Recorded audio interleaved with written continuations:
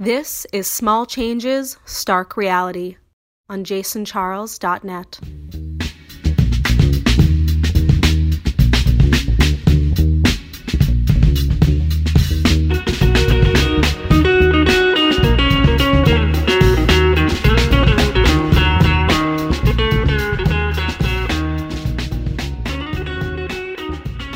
Greetings, party people. Small change, Jim Deere, whatever you remember. It doesn't really matter, does it? It's just a name, people. As is the name of this podcast, Stark Reality. Yet another episode. I know. Slowly cranking them out. You know, sue me. I moved recently and, well, not recently. I'm just, inundated. But anyways, let's roll the red carpet out to Brooklyn, not too far, and my homegirl Jessica Lipsky, who is a fellow ex-Californian who has been out in New York for a while. She's an editor and reporter covering culture, politics, and music. Her work has appeared in the New York Times, Washington Post, Newsweek, Salon, Billboard, Wax Poetics, LA Weekly, SF Weekly, and the San Francisco Chronicle. She's currently the senior editor of the Recording Academy's Grammy.com website. And what we're going to be focusing on today is her award-winning book, It Ain't Retro, Daptone Records and the 21st Century Soul Revolution. Talking about badass folks like Sharon Jones, Charles Bradley, The Frighteners, Daptones, Antibalas, Gabe Roth, Neil Sugarman, and the general evolution of 90s, zeros, revival funk and soul music, and slowies, aka ballads. Also want to give a shout out to Budo's band, who I didn't really get into too much in this interview, but, love them as well. Reading her book was a real pleasure. She captured a lot of that scene and the personalities involved. And she's written for a number of publications, as mentioned, has a Harvey Avern overview coming out in the New York Times soon. Jessica also DJs under the name Terry Dactyl. Has done radio on KUSF, KPOO, and a number of CD establishments on both sides of this country. And so, of course, gives us a very funky and soulful playlist to accompany of some current faves. So Jessica Lipsky, talking about her book, It Ain't Retro, Daptone Records, here on Stark Reality. Enjoy. Oh yeah, it was a nice trip. Nice. Yeah. I also met a woman leaving from Crete to Santorini. We ended up traveling together for 5 days, only to find out that she was a creationist. And what is a creationist? She believes that evolution did not happen. Oh, okay. I was just gonna say, is it kind of like the hardcore evangelical, like the world is what, 5,000 or 6,000 years old or whatever? Yes, and that's exactly how I found out. We were it was my birthday. We were in this cave on like an island, and I'm like geeking out because there's like a bazillion, like 400 steps or something to get to the like bottom of this cave. And I'm reading a pamphlet, and it says like, it took 80 to 150 years for 1 centimeter of this cave to develop. That means it's like a million bazillion years old. Isn't that so cool? And she's like, yeah, I mean, if you believe the world is a million bazillion years old. And I was like, well, so do I jump off of this platform or do I throw her off of the platform? and and then I'm like, how old do you believe the world is? And she's like, about 3,000 years. And then I like went back through like our conversations for the past 5 days and was like, oh, that's why this wasn't clicking and all of this stuff. And it turns out, even worse, she's Montana's youngest state representative. She was 22 and in state Congress. Probably passing anti-trans laws or something, Oh, and anti-abortion laws as well. She probably has like So three that's kids by crazy. Being a 22-year-old woman passing anti-abortion laws, that's kind of a mind fuck, you know. I know, but there are people out there like that, and it's fucking crazy. I tried to look her up actually. I mean, this was like 7 years ago. Um, uh, Yeah, you know I, what? Oh, go ahead. Go ahead. I was gonna. Well, my friend used to do this found sound show on WFMU. This guy Michael mhm, Poole, who passed away a few years ago, but it was called the Audio Kitchen, I think. And mhm, basically, the whole show was found answer machine tapes, and like when people used to record stuff at the beginning of like, you know, like when tapes came out in the 70s, it was like this whole novel thing that you could just record yourself. So people made wow. like audio letters and sent it to each other, and you would find them in thrift stores, you know. You would Oh, find cool. like Salvation Army, they would just, if someone died, they would fucking sell everything, or if they cleaned. Right. So, you know, if you go through, especially if you looked at some of the older blank cassettes that had like a certain look to them, and they were Hmm. blank, he would bring like a Walkman, and he had other friends looking for him. And so what's funny is he found like random answer machine tapes of some people that sometimes were really nasty from like the Hmm. 70s and 80s, and then he would found like one of Hmm. them like years later on his LinkedIn profile, and it was like he had tapes from this guy like many years ago. Of course he didn't contact him, but it's like, yeah, it's just kind of funny to be like, where are these people now? Oh shit, they're still alive. You know? They're still doing their thing, you know. Wow. Very cool. I love that. It's like when you go and you find uh like old photos of people at a flea market or something. Yeah, but it's just the concept of even with the concept of onlineness is that you can actually sometimes actually find these people. You know, Hmm. it's like, oh, I have your answer machine tapes from the late 70s when you were chewing out your girlfriend. You know, because like when you like pick up the phone, you know, and then it records the conversation like the old school answer machine. If you picked up the phone while like if you're like, "Hi, this is blah blah blah," and then you pick up the phone, it would record the whole conversation. Oh, interesting. Yeah, like in terms of answer. So that's how sometimes you would be able to actually get conversations from an answering machine tape, you know, Mm. if you picked it up while it was recording. Anyways, blah blah blah. We have to talk about other things that are retro but not retro. Yes, indeed. I did find the girl. I put it in the chat, but afterwards. Yeah, yeah. We'll follow up and see what this wonderful state representative is doing these days. But let's talk about you, Jessica. How are you, first of all? I am okay. I got a great night's sleep last night, so I'm feeling like I can conquer the world.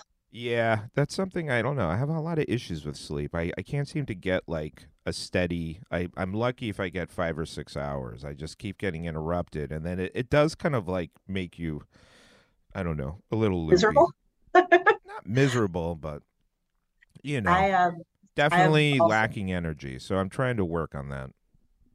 I feel the same. I have a problem getting to sleep, but last night I did it right for whatever reason, and then I had dreams that I was trying to hook up with Bad Bunny and with Seth Rogen. So I don't know what my mind is doing, but I'll just say pretty all right today.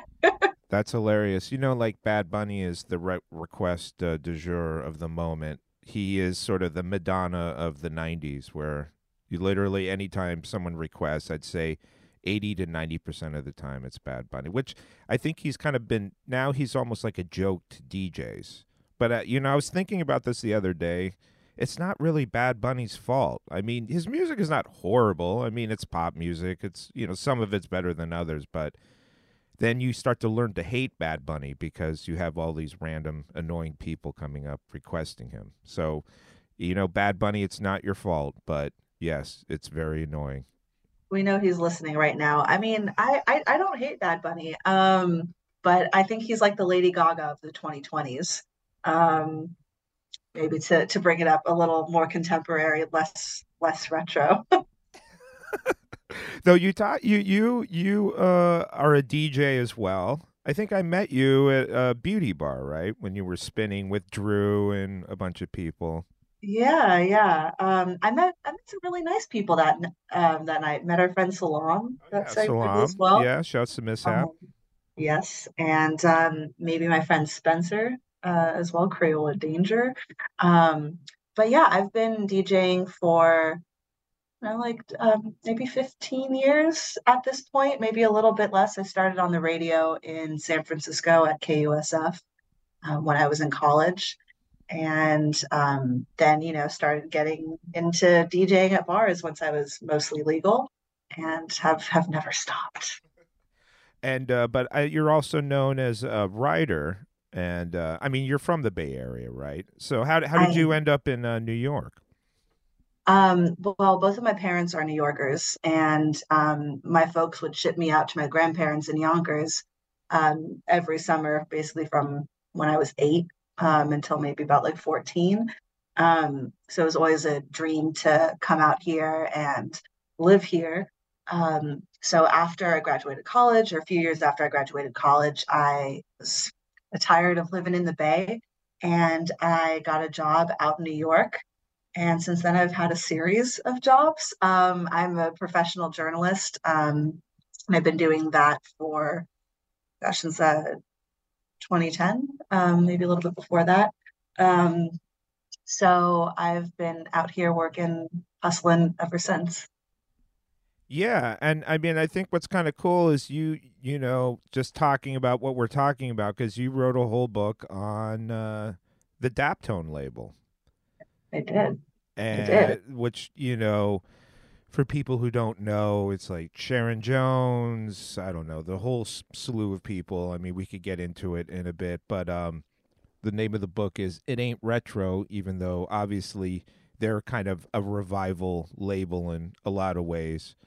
Um, but you kind of grew up in that scene, like sort of in the sort of soul ska scene. I definitely did. I often think about what would happen if I were maybe like 5 to 10 years older or had a fake ID a little bit sooner. Because in San Francisco, there was definitely a big soul scene, mod scene for a long time, as well as a big skinhead reggae scene.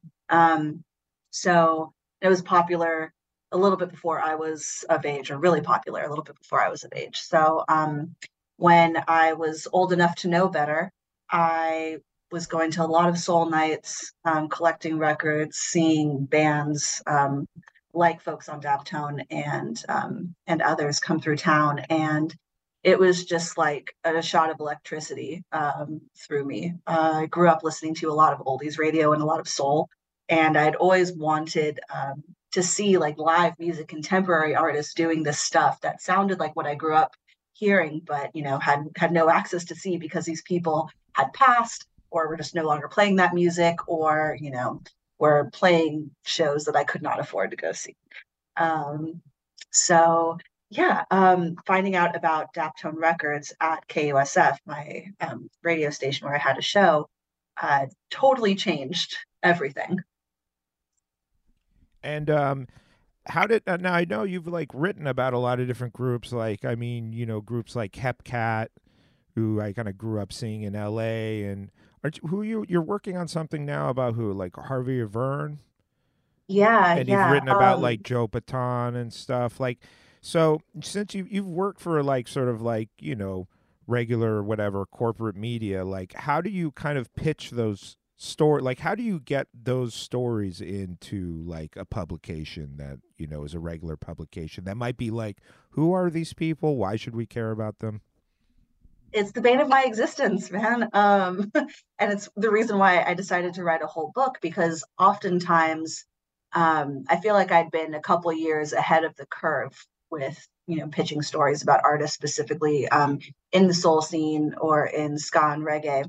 Um, and everyone would say, "Oh, that's cool, but it's too niche. Oh, it's not going to work, or we don't have the budget for it, so we can't take it." Or the worst, um, no response, and then somebody else in the publication writes it. So it's really about just being like diligent in your pitching, and finding folks that have deep history but haven't been reported on. Um, so Hepcat, I wrote a profile of them for LA Weekly, maybe like 5 years ago or something. And I also grew up seeing them. They used to come to the Bay like at least twice a year. And what like still have super deep love, will travel for Hepcat wherever. Yeah, they're Um, amazing. I saw them sell out a show in Orange County a couple months ago. It was like the last thing I did after covering the Grammys, and then flew home the next morning. But in any case, I like, you know, followed trends and followed scenes and realized that they hadn't been written about in a really long time. And they have this like deep, deep, deep love in Los Angeles and elsewhere, that somebody should showcase and highlight. So, um, I mean, I consider myself a reporter more than a critic, for sure. And I'm part of various like subcultural scenes. So it's really just about following the threads in those places. And I love subcultures. So even if it's not mine, I'm interested in like the movers and shakers within them. Yeah, but I think it's actually just a very good service because I mean, for people who grow up and follow this music, the music is timeless. So, but then and that's the thing is then getting to writing a book about a label like Daptone that I think is also making timeless music, but it's obviously also existing in the sphere of where pop music is at and different things. And so first of all, I want to give you a lot of credit because I just think it's a book that really needed to be written. Like you captured a scene in a time. I told you this before, but Tell it's me cool. again. No, it's cool. It's amazing because I was there at a lot of these places you're writing about, and it's like it's just cool that you really did kind of capture like the personalities and what it took to kind of like put this stuff out there and kind of try to keep it true, and then people are still not necessarily getting it or whatever, but you know it's I mean Daptone is one of those labels. I mean they just really have put out so much amazing music. As people have said, even Soul Collectors, it's one of the greatest soul labels of all time. Absolutely. And thank you for those kind words. That really means a lot to me. It makes me so happy to hear that, I was not there when they were doing this stuff in the mid 90s, like I was a kid. And I was still listening to oldies radio. So it makes me feel really good to know that I portrayed this accurately, and in a way that resonates through good reporting. But yeah, Daptone is, I think, when people look back on what soul music was over the course of the 20th century, Daptone will be up there with the likes of Motown and Stax, for sure. Definitely a different period, but people who were putting out music that was very true to them and honest in a way that wasn't like aping any sort of convention. Yeah, and I mean, I remember kind of like I said, even back in the day, back in like the late '90s, early 2000s, when you know this had been around for a bit, like Poets of Rhythm and Desco. I kept thinking like there was a whole scene here, and even like there wasn't really that many articles or things on it. So I think it's kind of cool, kind of capturing that. I mean, maybe you can kind of like talk about, the concept of like how the Daptone roots kind of came about, like kind of through Desco and through, like basically, was it Philip Lehman and like Gabe Okay, Roth? And they were kind of like, Philip had that whole background in Pure Records, so he mhm. was putting out like boot, that was something that was happening in the 90s is all these bootleg funk comps because the records were very obscure and obscure labels and people didn't really have a whole budget to do proper reissues, so they would but the DJs wanted the records, so they would put out comps. And Mhm. then, it sort of evolved even in some of Philip's Pure label that he started to be like, I'm going to make records that I'm going to put a few new funk tracks that I recorded on these funk comps so that it kind of looked like there was, it was all old music, but there was a few new records. And then Desco almost becomes like the extension of, okay, now we're going to put out heavy funk, like from a certain time period, that 68 to 72 style James Brown meters heavy funk, but kind of like make it, Make it a newer little more records. contemporary. But Yeah. I mean, I think a lot of these guys are coming as collectors too from those kind of classic records. So like both Philip, and Poets of Rhythm, they put out records that look like old records. So they were trying to fake out collectors, you know. Yeah, exactly. And funny you should mention reissues. I'm actually working on a story for the new volume of Dust and Grooves about reissue labels. But yeah, Daptone, or sorry, Desco at that point was Phil Lehman and Gabe Roth. And, Gabe was still in college. He kind of thought he was going to be like a teacher at some point, and he was taking all of these kind of random like musical classes just to sort of fill out his schedule. And he meets Phil, and the two of them sort of bond over their love of these like really deep, fucked up records and all of the funk cops that are coming up there, and they're sharing each other like records with each other and just blowing each other's minds. And eventually they decide that they're going to like start this record label. And Phil came from a record background. He also came from like a more moneyed background. And Gabe was just, sort of like brash kid, like, fuck it, I'll do whatever, I want to do. And I don't think that they put too much thought behind it. But they end up, being inspired by the likes of Poets of Rhythm, who were doing this all before they did, um, and putting together, a few different releases and eventually like growing their family. So they start out with like house bands, Soul Providers, and eventually through like osmosis basically, they start developing this family. They get a bunch of like teenage kids who are also like super into funk, and they do the Mighty Imperials. Yeah, I And remember they played an FMU benefit around that time. So oh yeah, I actually, what's funny is meeting those guys later, but I'm like, oh yeah, that's right. You played like an FMU benefit at Smack Melon because because I was into all that stuff. So yeah, they had people from high school like playing meters covers, and then obviously people like Binky Griptide and all these different people coming in at that time.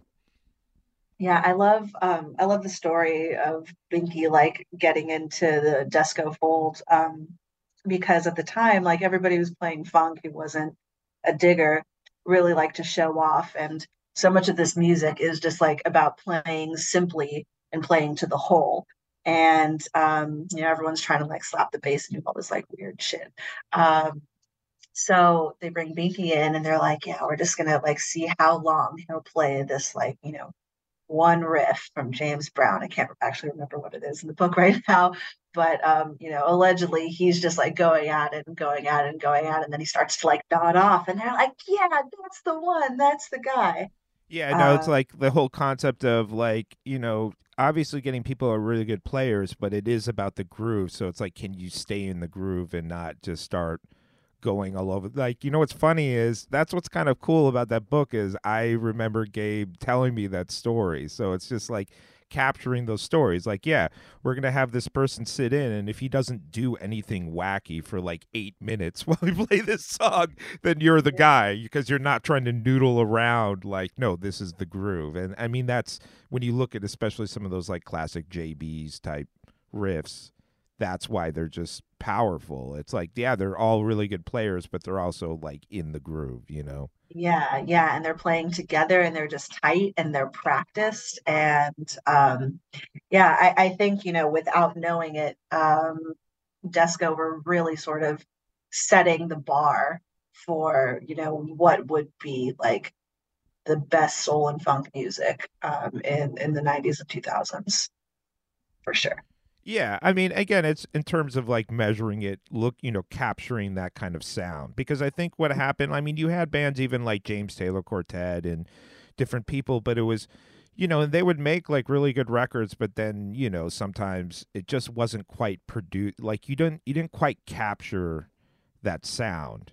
Hmm. So that's what I think we're like Desco and especially Daptone. They kind of like really captured. Like, no, we're going to actually really try to make, again, it's not just some retro thing. We're really going to try and make original music, but it is going to like have that kind of like crisp sound that you're like, yes, I would play this.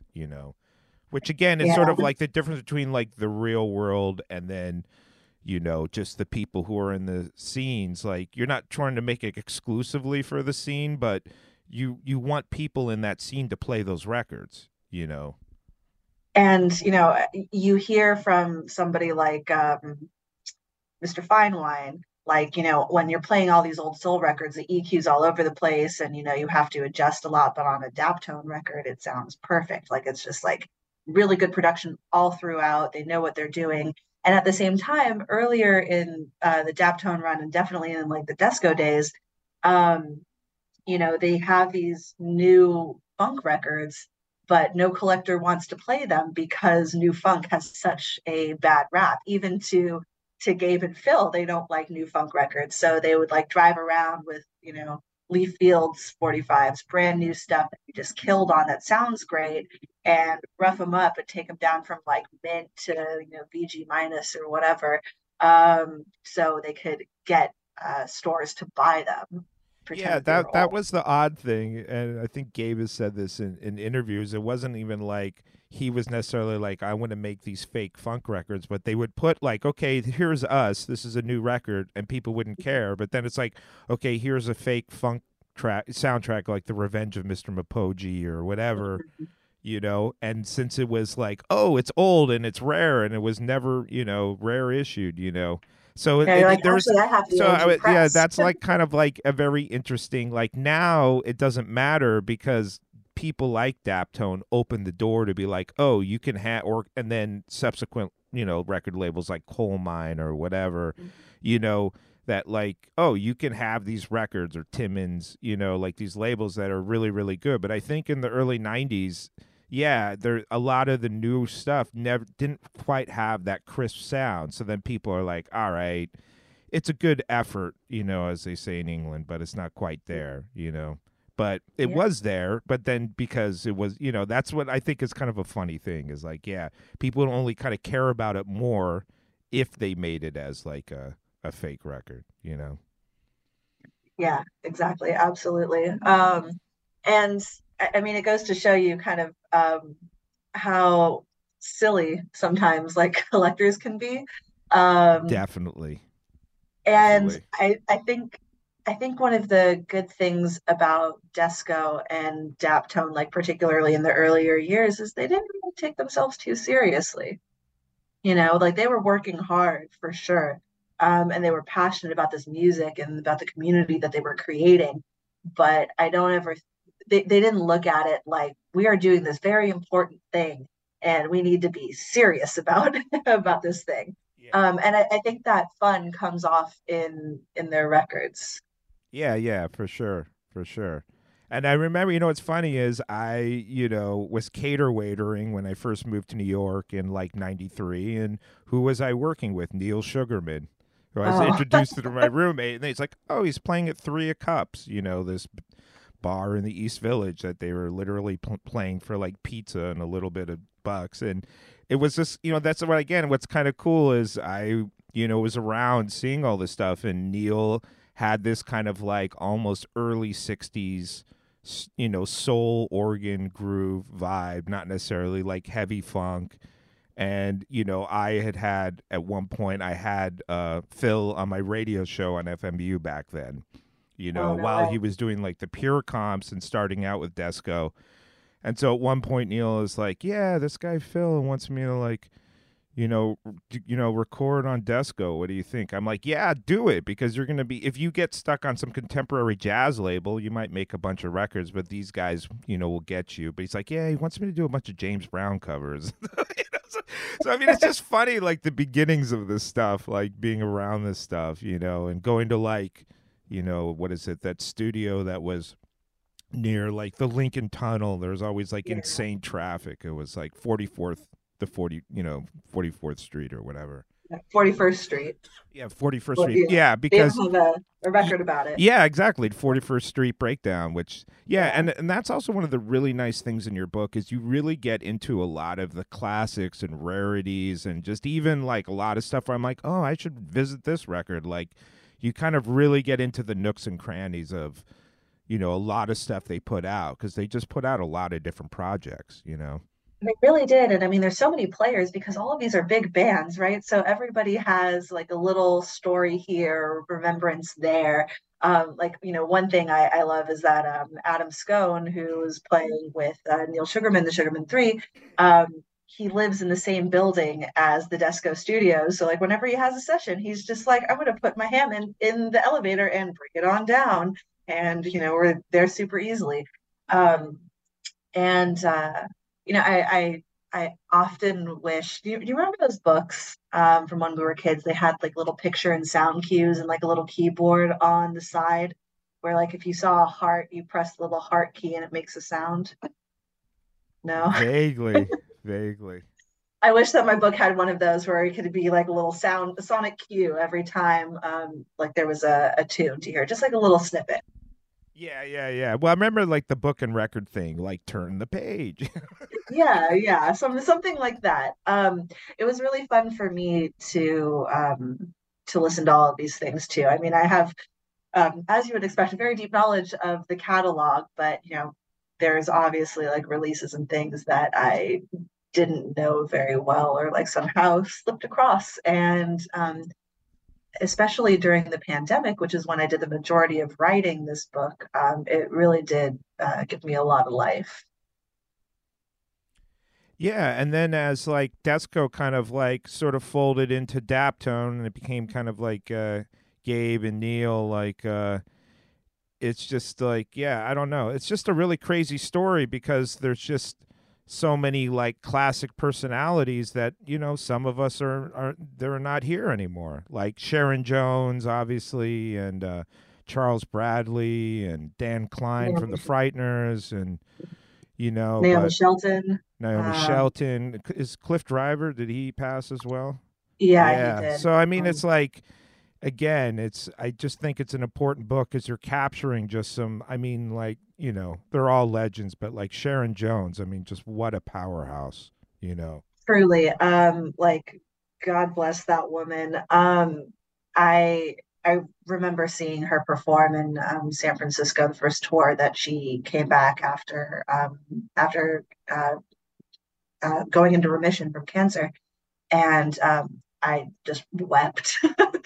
It was so incredible to just like see her come back with this like fury and this power and like such. I mean, it's cheesy, but like such soul. Um, but I there are so many bits and pieces of reportage on the scene and these people, and lots of video as well. Not necessarily from the early days, but once they started to get big. I can't remember who said it, but it was probably Gabe, or maybe Homer. That once they realized that people just needed to see Sharon, like they would come back and they would be hooked. So even though these people aren't around anymore, you can really get a sense of who they are and as people, as performers, from video, from audio interviews, that sort of thing. Yeah, and I think it's like there is like a real family vibe. Like they were, like I remember when they got the house at like whatever Manhattan Street or whatever in On Bushwick, Troutman Street, which is all Troutman shut Street, down right? now, What? and very, yeah, Oh that's wow, that's they're, crazy. they're not really operating out of that place anymore. Oh man, what a drag. Yeah, Yeah, but they've I mean, shifted operations to but they California. they yeah, I know exactly. It's like Motown West and shit. Because I know Mhm. that Gabe is in Riverside these days.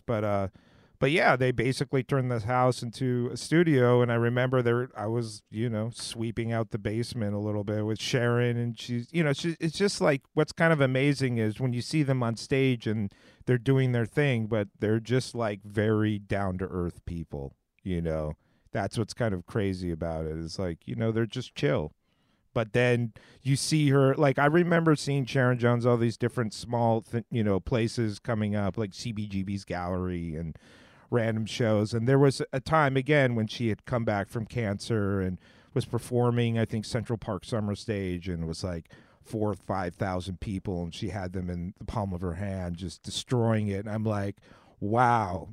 And this is what I give you props for putting this book out there. Like, people need to know about this stuff, like the whole story, because it's just crazy. They worked so hard. They toured like so hard for so many For years, so long. and just having a vision of, like, especially Gabe and those guys just being very uncompromising. Like, no, we're really going to try and make this sound and put it out there. We don't really care if you think it's too raw, or if you think it's retro, or if you think it's this and that, and just, yeah, it's kind of powerful, the whole thing.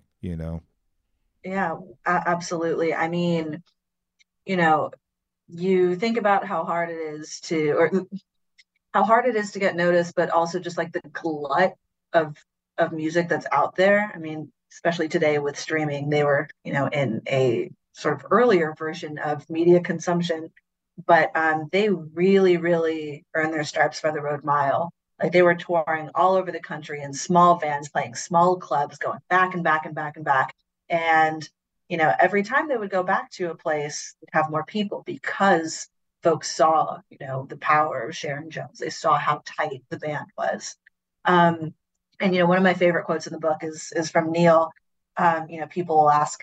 I was asking him if he had like a favorite memory, a favorite show, and he says he got that question fairly often, and he can't really think of a particular time. It's just that like moment in the show, or like part of the show where everyone's just like really in step with each other, and in the groove, and Sharon is just like working it and working it them really hard, and he has tears streaming down his face, and he's just like blowing his horn really bad, and he's like, everybody feels uplifted. I can imagine it's like the most spiritual thing, to be part of something like that. Maybe we talk about some of the sort of like the actual how to kind of get that sound. Like, I remember, going to 41st Street, and like, Neil having like, I mean, not Neil, like Gabe having like, recording a whole band with like one microphone, and just like these crazy, like almost like duplicating old school, when people didn't really have a budget, but still would kind of like turn out these recordings. And even, I've heard him on interviews talking about the whole concept of like, yeah, a computer makes things kind of easier, but it's like if you have a bunch of good musicians, it kind of like, it's sort of like a way of like kind of capturing, kind of getting, or, even the concept of like recording, like, okay, we're going to have all these people in different rooms to get the sound perfect, but it's like, okay, but what about just playing all together at the same time? It's like, why is that the weird aspect when that's when kind of, it's almost like capturing it live, but obviously you have to get a studio recording, so you want to get it a little bit better than say a live recording, but kind of getting to that essence. Yeah, and what's interesting is I think that like live in studio, recording to tape using analog equipment is now very much a a desirable thing. It's cool. Maybe a little less today than it was like 5 years ago, but just because the sort of revival scene has ebbed a little bit. But yeah, they really help set a standard for that in a contemporary era, putting everybody in the same room, miking minimally, recording to tape so you get a different response out of your musicians. Like, if you couldn't do anything, a million times over, maybe you're not going to put the same amount of effort into it. But if you know that you only have, 4 takes, and tape is expensive, and this is a punk rock operation, you're going to try a little bit harder.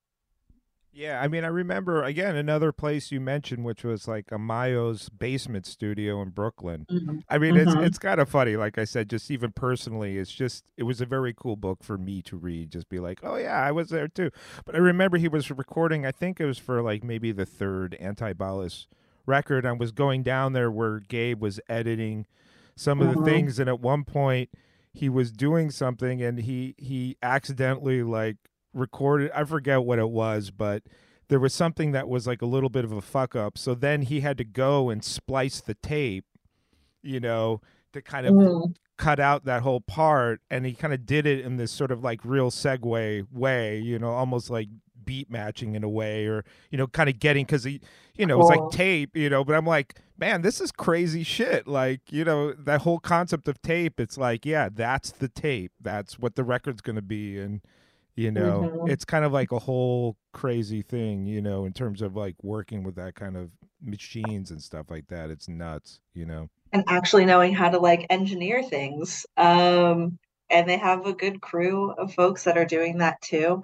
Um, I mean, I'm really impressed by the places that they're recording in. And I think it sort of speaks to the like spirituality in a way of this music, or in a way that like you have to feel it in a particular way. Because like in Mayo's basement, probably a terrible place to record by like all proper metrics. A busted ass house that's like filled with tires that have been salvaged and random rags and like um, curtains that they took from a theater, which is actually probably very good. But other things, everything's very DIY. You have like the biggest Hollywood studio person come in there, and they're gonna be like, "What the fuck is this place?" Yeah. But it sounds really good. And Gabe will say like, there's nothing about this room. It just sort of is what it is. But a lot of other people would say there's some sort of magic into it.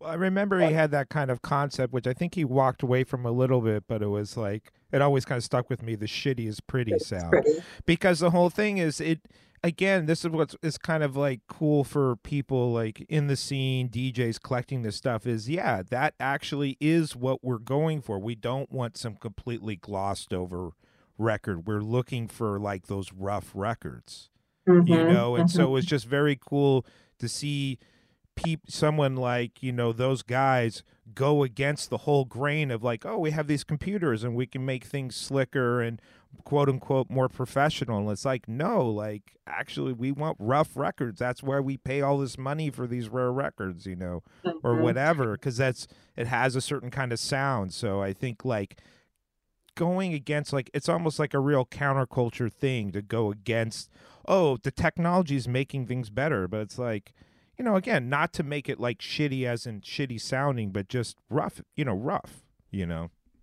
Yeah, and I mean that's like a 20 something person's like manifesto if there ever was one, right? But it's resonant, and he definitely walked that back later in his career, but he's not wrong. And you're not wrong in your assessment of it. Like shitty is pretty. That is why those like hard funk records, both from Desco, from early Daptone, from all of the comps, from all of the like real OG shit that we love. That's why it's so good, or one of the reasons why it's so good. It's because it's like kind of messy and it's been kind of rough.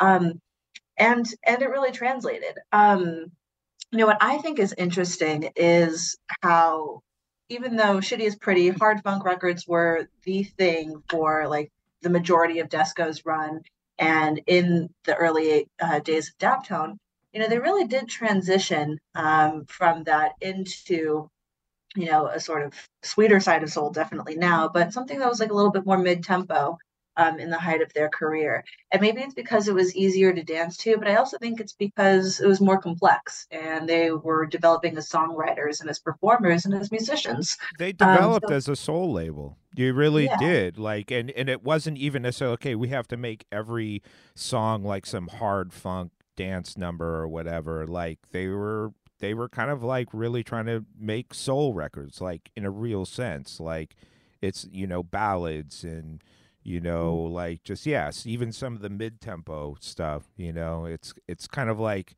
even going against the grain, the purism of the scene. Like, okay, we're only looking for heavy, hard funk records, which I think was maybe more of Phillips from Pure's aspect, where they were kind of going like, we're going to be a soul label and make even soul tracks, make mid tempo tracks, et cetera, et Well, I cetera. think too, they had a growing number of, friends and influences. You have everything that's going on with Antibalas, and that's bringing, Afrobeat and, all of this sort of like world music into the fore.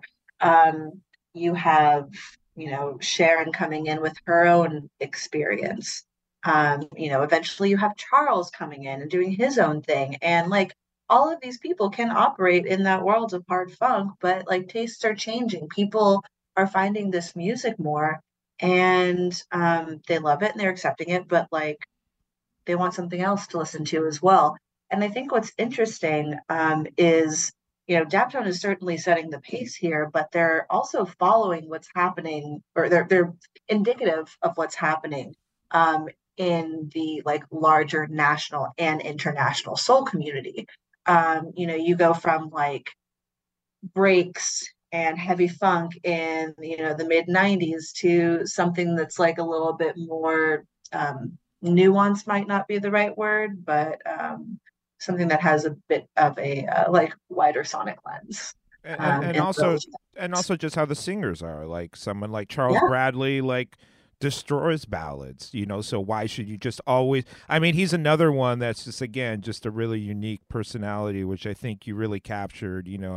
I DJ'd a few shows with him back in the day and got I didn't know him well, but got to meet him, hang out a few times. Just like, it's very cool that you captured, I learned a lot about Charles Bradley in your book, because I didn't realize all that background. And yeah, so it's just like, it's very cool because even though, like I was there in a sense, like not at every show, but following that scene at a lot of shows, following those records, buying all those records, it's like, it's just kind of cool to be like, wow, I didn't even know that was the backstory on some of that stuff. It's, it what do was. you, another very powerful, like, performer, like, just like, fucking A, man.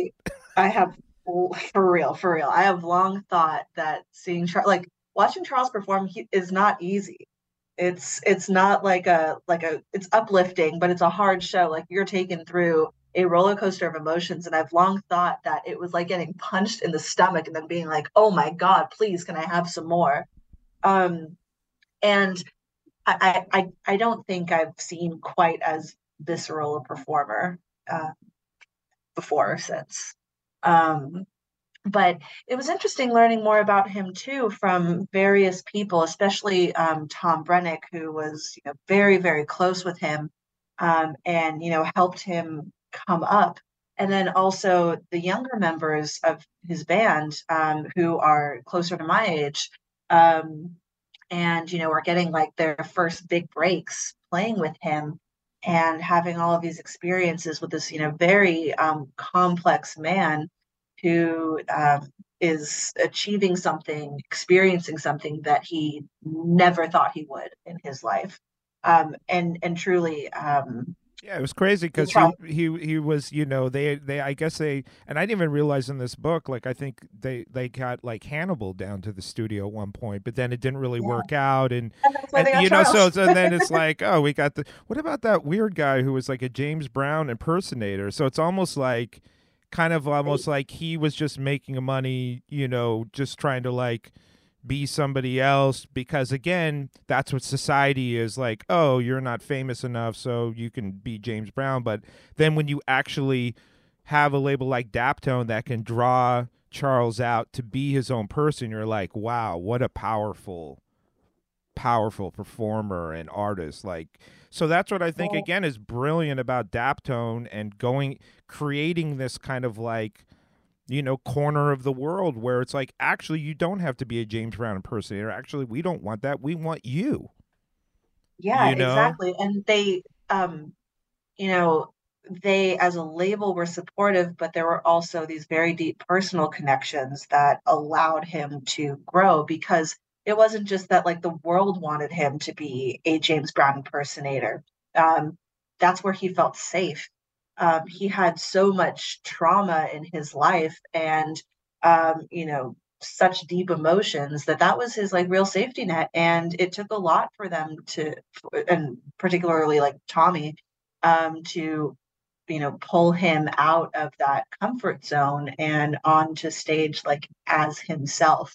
And the Charles chapters are some of my favorites for sure, and some of the most difficult to write. Yeah, Absolutely. I mean, like, in terms of like, because you obviously, like I said, you're a part of the scene for a long time, so that's what I think is cool. Is you're not just some like, okay, I'm outside, I'm just going to try and get the story here. Like you want to really represent it right, and like I I said, even do. a million years ago, I'm like, oh, somebody should write a book on this, but I'm like ADD, I'm not going to, it's like it takes a lot of organization. And like how long, so how do you, when you're writing those chapters, I mean, you obviously want to really try and capture it, but it must not be easy in a way too, because you want to make sure it's good. Yeah, and I mean, I'm a fan first and foremost, and it was extremely important to me to like tell this story correctly, as accurately as possible, and with like as much love and soul. And the more I care about something, the harder it is for me to write about it. Like if I don't give a shit about something, I'm like, "Oh, I see the pieces here and I'll just put them together." But this was a big project, to say the least. But being unemployed during a global pandemic is really great structure for doing a major project like this. So I'm one of those assholes that like did something during the first like year or so of the pandemic.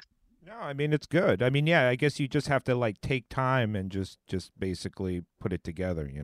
Yeah, well, I had been reporting on this. I mean, I from start to like seeing it on the shelf was about 3 years, and I had been reporting on this for about a year and a half and saw it as a larger scene study. I wanted to write about the funk and soul revival at large, from coast to coast. So Desco Daptone, um, what was going on in LA with like Breakestra, with Connie Price and the Keystones. Yeah, shouts to The Miles and Dan and all those yeah, what's up? dudes. And all the stuff that I had like seen growing up in San Francisco, what was going on in England, because of course they were like keeping the faith for a long time, et cetera, et cetera. And I was doing interviews on that for quite some time, trying to get a book deal. But everybody thought that that was like too broad and also too niche.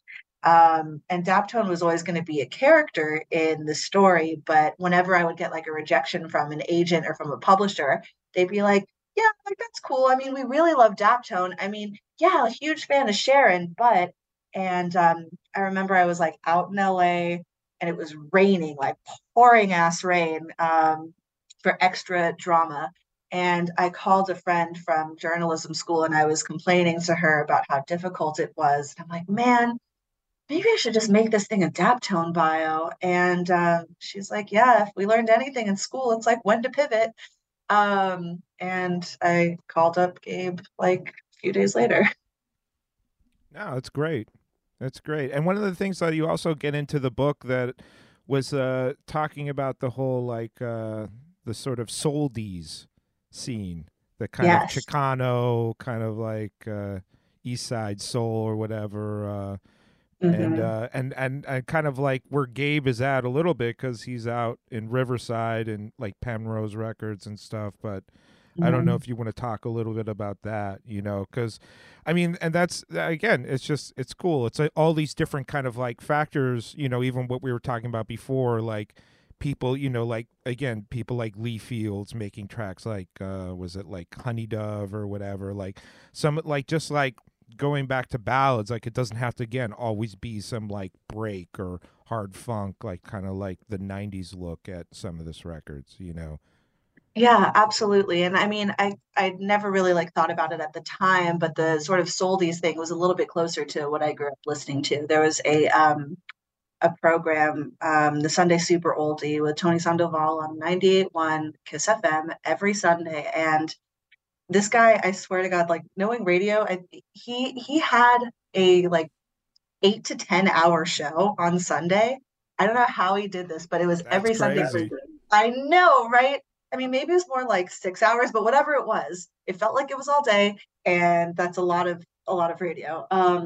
But he was doing requests and playing cruising, anthems, and people were calling in and making dedications, and it was really lovely. Um, and it's funny, I didn't really think that like this would be the avenue that like soul revival would go down. But here we are, and one of the big main branches that are continuing is like Sweet Soul and like Lowrider Oldies, Roll Us, these very sort of like stripped down vocal harmony groups, and they are absolutely resonating in California and the Southwest. And for big reason because it's brown folks that are keeping this stuff going. It's not necessarily like Black populations. It's not necessarily like legions of white kids. It's a lot of like Chicanos who grew up listening to oldies, to Art LeBeau, to going to car shows, and this is very much a deep part of their culture. So you have a ton of groups out in Southern California. Like chief among them, Sacred Souls, the Altons, the Illusions. Shout out to my homie Fredo. In the Bay Area, my best friend is in a great soul band that does a lot of sweet soul. His name is Andre Cruz, and Chris Lujan. And it's cool. Like this is sort of the next generation of folks. Personally, it could be like a little hard for me to listen to over a long period of time.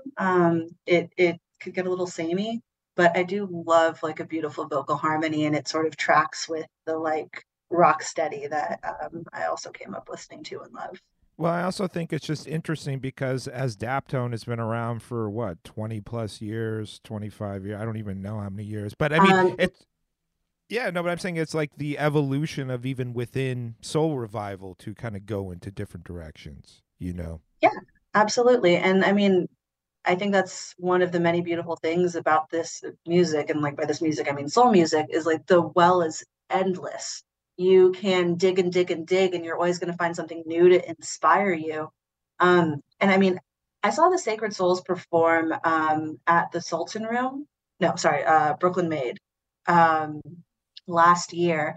And I thought it was going to be like a really chill show. I didn't expect like a ton of people to be there. It was lit, and people were like losing it to this band. And this is like three guys. I don't think any of them are 30 years old. That caught Gabe's ear off of like one demo or part of a demo. And it just, got to him, and they, were some of the first signees to Penrose. So, it's really heartening that there are still like young communities of people that are like into this and that are making music. Yeah, it just keeps going. For sure.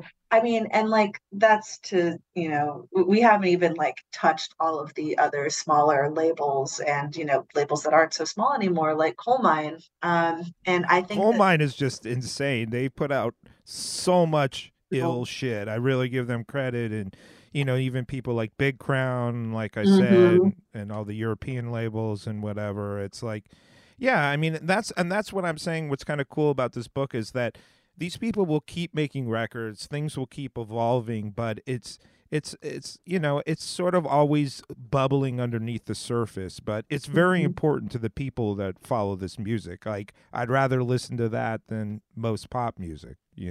Oh yeah, 100% So for would. me, this is much more important than Kate say what's going on in this sort of bigger world. But Yeah, well, I personally. mean, I also think that, they are setting, they're showing what's cool for the bigger world. I mean, in addition to putting out all these dope records, like a bunch of these Daptone guys are session players. So you have like Leon and Tommy and Homer, and they're like tight with Mark Ronson, and they're playing on all this Bruno Mars stuff. And Bruno Mars is sort of aping what they were doing, what Daptone was doing. They're like, well, that's cool. We're going to make it, a little more polished. We're going to make it more radio friendly.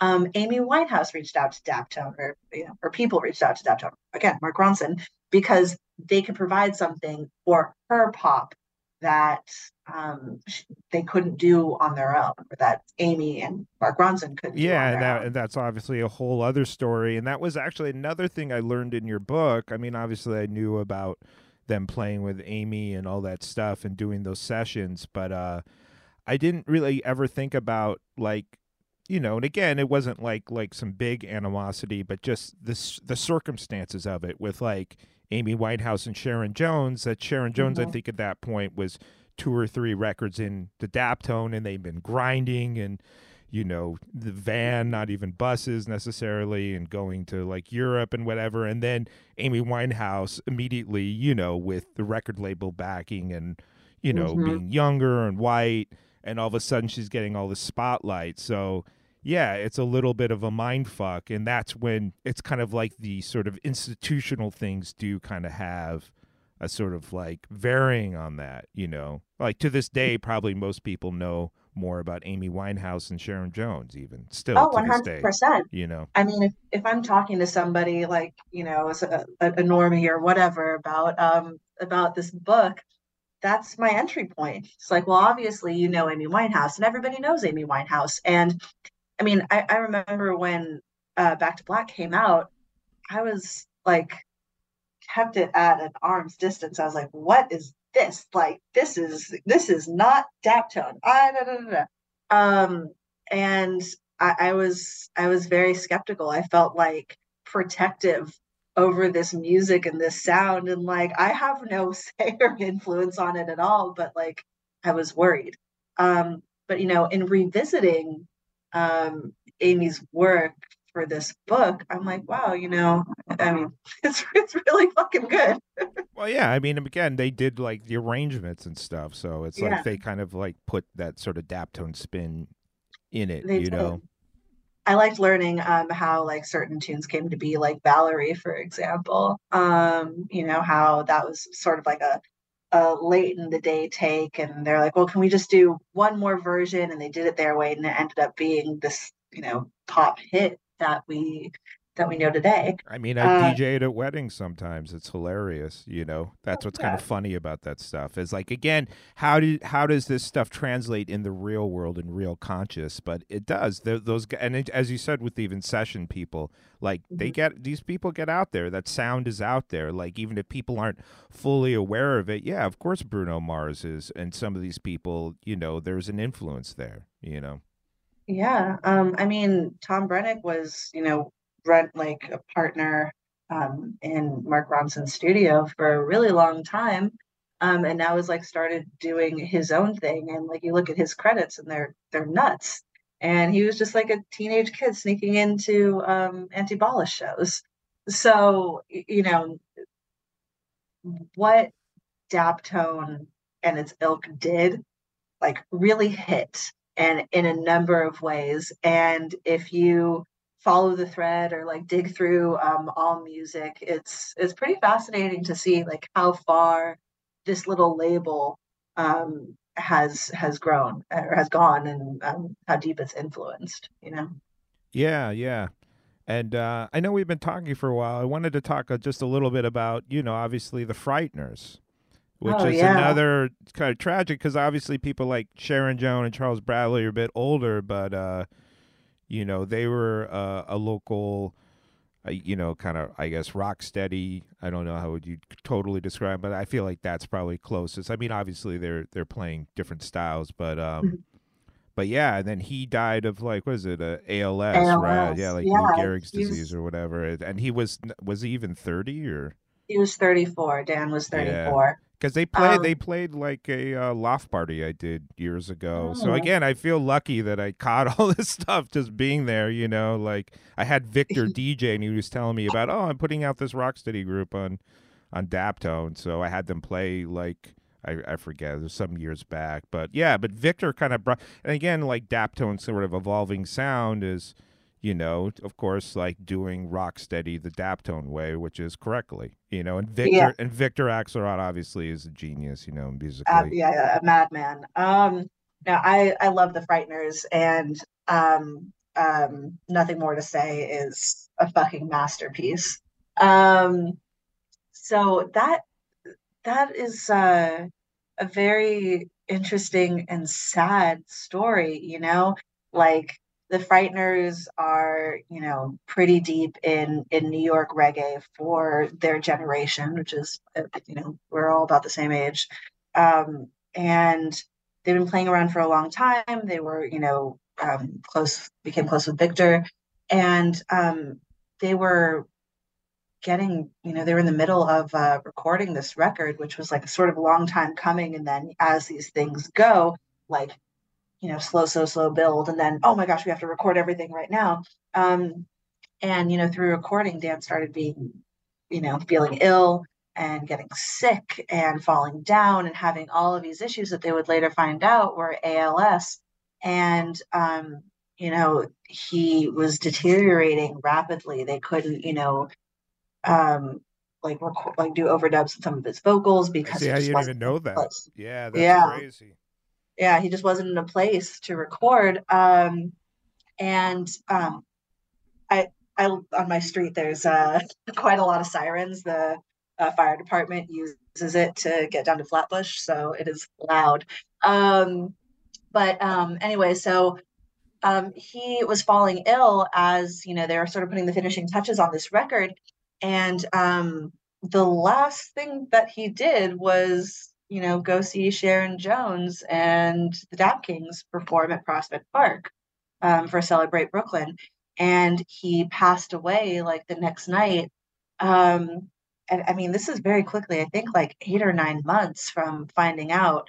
So they had really tried to put the record out before he died, and he didn't live to see his like first album, which I mean is so beautiful. I later found out that like they like rock steady, but that wasn't really their thing. The latest album that it came out with, Always, which was released I think like in November this 2022, was much more reflective of what they did. And in this demoing process for the Daptone Rocksteady record, they had like recorded everything from rehearsal as they're like woodshedding all these different songs, and they had the foresight to record um, the instrumental tracks and Dan's voice separately. So when it came time to put together this new record, they just did some studio magic and had all of these different stems and then put Dan's voice over, those plus whatever they had built on top of. So you have this like really beautiful, like, dub record, some like rootsy vibe in there too that is kind of like Dan coming in through the ether. It's wild. Yeah, I mean, and just like Sharon, I mean, I know we could keep talking for a while, but like Sharon's whole battle with cancer, Oh God. and just coming back, and again, I kind of was following all this stuff at the time, like all of us, because we love this music, but again, that's what's nice about a book is you can get all those details and all that stuff. Like, Yeah. it's crazy. It's a crazy story. She is a tough motherfucker. Oh my God, man. Just Ain't that the what a truth? fucking badass. What an absolute badass, man. Yeah, I I mean, it's it's it like that is. song Switchblade. but Would you that is believe? her. And that's one of my favorites. It's so cool that you Yeah, mentioned would you that. believe? Like, I don't know if you'll be able to see this. Hold on. Let me unblur my background so you can fully see how relevant this is. But I've had this picture of Sharon with a big ass knife on oh my phone for like yes. 5 years. So Um, amazing. It's so cool. Now, this isn't the Switchblade section or session, but this is, I believe, from like an outtake from video for like The Game Gets Old. Okay. Uh, but I love it, and it So gives me such funny. power every time I look at it. Um, but yeah, Sharon is like my hero, and it is a great regret of my life that I did not get to interview her. Um, I it was funny, like a few months ago, I got like a Facebook memory um, that I put up there, and I said I was so excited, I was gonna interview Sharon Jones on my radio show in San Francisco when the band was coming to town, and I can't, I think I was just sharing my excitement. I don't think I was asking for anything. And I remember the interview fell through and I was so crushed. And it sort of never came back around again. Um, but I got to meet her a couple times, which was nice. One of which I was extremely drunk. And I fubbed the whole thing. That's a whole separate story I could tell. No, it's all good. It's all good. I know we've been talking for a while, but I mean, like there's endless stuff with this, but you're still writing and stuff. Like I said, are you doing something on like Harvey Avern? That's what I kind of heard. Yeah, so That's amazing. See, this is what I'm talking about. This is good. You're doing good things in the world, Jessica. The thank you people so much. should read about frickin' Harvey Avern. I will. They should, dude. Come So on, man. yeah, so Harvey is a Jewish producer of Latin music. He saw it all from the Borscht Belt to the Palladium. He was like the COO of Fania. He got the first Grammys for Latin music with Eddie Palmieri. And this man can talk. He is 86. He lives in Queens. And he's close with one of my closest friends, Erica Ramos, who is a singer that I met when I was writing about Boogaloo for Vice. So everything is connected, but I am working on a profile of him for the New York Times, which will hopefully be out in mid-May. I actually have to sit down and write it. That's But amazing. yeah, I'm really excited about it.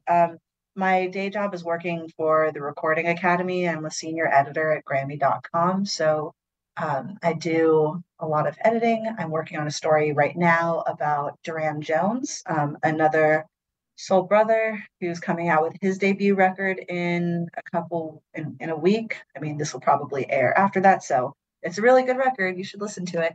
And I've written stories recently about Nick Waterhouse. I Who came out also with a makes great music. He also does make great music. His latest record is very interesting. It's like a city record and very much about his time in San Francisco. So we were like geeking out about that because we also came up in sort of similar circles.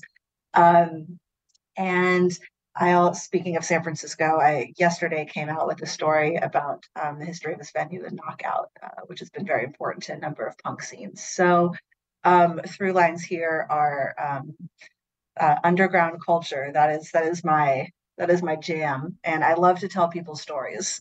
So to be able to write about like Harvey Avern, to be able to like help spread the gospel that is like Duran Jones is such an honor and a privilege to me. I feel very lucky that folks trust me to tell their stories, and I do it damn well. Yeah, no, definitely, definitely.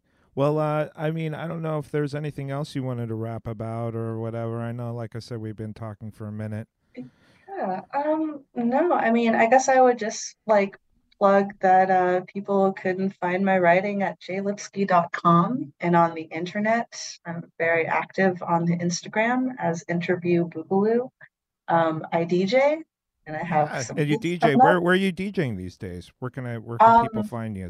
well, I've been back and forth between here and California a lot, so I don't have any like uh regular gigs at the moment, but I'll be at Crystal Lake in Williamsburg for a Northern Soul Night on the 20th. Um, I'm hopefully going to get another gig at Great Georgiana, and I'll probably be on the West Coast somewhere very soon, in San Francisco or in LA. All right. Well, Yeah. thank you so much for taking the time. And people, go check out that book. I know it took me. Like I said, I'm slightly ADD, so it took me a while to read it. I don't know. I don't always do well with books in terms of like finishing them, but I'm like, I gotta finish the But you book. finished And mine. no, I gotta finish the book, and I gotta interview Jessica because it's very important. No, but It is very important. you definitely did your thing. I learned a lot, even like I said, just being there. It's a very cool book, and you Thanks, know. man. I'm so glad that you dig it and that it spoke to your experience. And hey, it's available on Amazon, at your local library, at your local record store, on Goodreads, some other places, probably on eBay at this point, and maybe Rough Trade too, still, I think. So, do yourself and me a favor and go to your local bookstore and ask if they have it because that makes everybody look great. All right, homegirl. Well, we'll trade records at some point, and I'll see you. I'll see you somewhere. All right. I hope so. I hope so. Thanks for having me, Jim. To hear the exclusive Stark Reality playlist from Jessica Lipsky, go to episode 56 of Stark Reality on jasoncharles.net podcast network music channel, or go to Stark Reality playlists on Apple Podcasts. You've been listening to Small Changes, Stark Reality on jasoncharles.net. jasoncharles.net. Deep talk, deep sounds. Oh, wow. That's deep. Very, very deep.